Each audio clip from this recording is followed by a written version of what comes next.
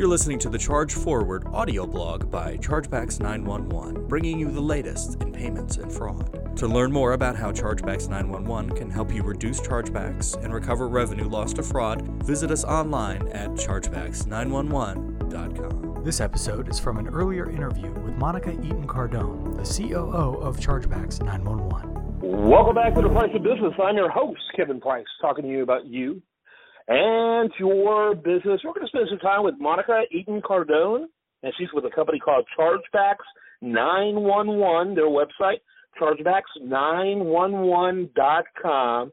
And let me tell you, there's some interesting things out there. Everyone's quick about wanting to get online fast and start selling, but there's some pitfalls and problems that come with that. And Monica, you're going to address that today. Before you do that, though, kind of give us a little bit of background about yourself and Chargebacks 911. Sure. Well, first of all, thanks for having me. Very excited to be here.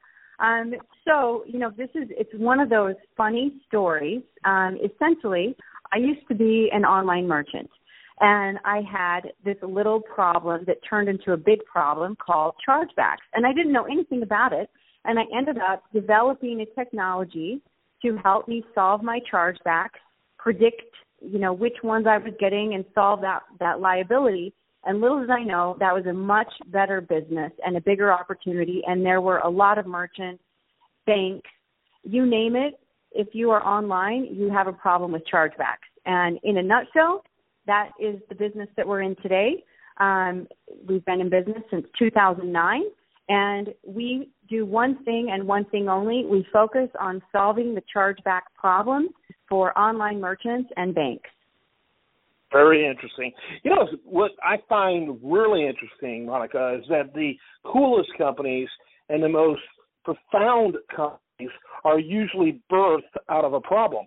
And that's exactly what Chargebacks 911 is all about. Yes, completely out of necessity and accidental. Yeah, it's you always think that whenever you have a problem, you're the only one that has that problem. And right. Then you solve the problem, and it was amazing to find out, oh my gosh, everyone else has this problem, and they all did exactly what I did, which was look everywhere, try everything, and there was no solution out there. So it's so rewarding to be able to solve people's problems and know, I firsthand experienced these issues as well. Yeah, absolutely. So first of all, let's talk a little bit about the verticals that you have as clients. Are you pretty much all over the place? Or you mentioned banks specifically, but can you help a lot of different industries? Talk a little bit about that. Yeah. So we started out serving merchants, and we thought, the only types of merchants that would have chargeback problems are going to be merchants with recurring billing, subscriptions, because a chargeback happens when you want to cancel a transaction or you want a refund and you contact your bank instead of contacting the retailer. So logic suggested, we only targeted those. Well, then, as things grew, we discovered that actually we have 27 different verticals of merchants that we support for chargebacks. We operate all over the world in every currency, and that took us to another phase in our development, which was we also discovered that banks are suffering from the same type of issues. When you deal with the word chargeback, this is something that creates pain for actually every single channel in the transaction chain in payments. Mm-hmm. Yeah, and especially the bank, because some bank somewhere is involved in every transaction. Yes, at least two. Yeah. Right, the buyer and seller. Yeah, absolutely. Yes. And so they're unusually interested in something like what you're doing. Talk a little bit about size of businesses that you can serve. The types of businesses? The size. Like size. Volume, in terms of revenue, are they all mid-market or higher? Are they small businesses? Kind of give us a landscape of the size of companies you can serve. Sure. So, initially we thought that it really all depends on the amount of chargebacks, the quantity of chargebacks, the volumes. But when it comes to businesses that we serve, it's really across the gamut. We have clients that do, unbelievable amounts. They trade on the stock exchange, and they do business all over the world. And of course, they have chargebacks, and we help them solve their problems. But we also have clients that, they sell furniture, and they only get one chargeback a month, or maybe even one a year. However, that may be a $10,000 ticket item, and that $10,000 hits their bottom line. So we specialize with really every type of business at this point. We've grown to service businesses that take transactions in a store presence environment. We specialize in e-commerce and online environments, but we also support merchants that may, they have a lot of different organizations that work in different countries, and maybe they're dealing with all sorts of types of payment methods, not just cards. Yeah. So and so basically mom and pop to enterprise and anything in between. Yes. Yeah, that's fantastic. Everything in Your between. sweet spot sounds like it's probably large, small business to mid-market. Is it just listening to you? Is that accurate, your sweet spot? I'd say our sweet spot is going to be based on the transaction volume. But yeah, I think you're about right, yes. Yeah, actually, in my mind, sweet spots is the largest number of distribution of clients. So for me, that's what I was thinking. But anyway, yeah. So, but it sounds like it's applicable to any size company. Talk about how does pricing work? How do you obviously you love what you do, but you got to get paid for it. So how does pricing work? So we approach things. We've always had a philosophy because of how we were founded. We try to never forget our roots. And as merchants, one thing that we always were challenged with is how to establish an ROI for a vendor that you do business with. And especially when it comes to something that's very confusing like chargebacks. So our pricing is very straightforward. We offer performance guarantees on everything that we do, ROI guarantees.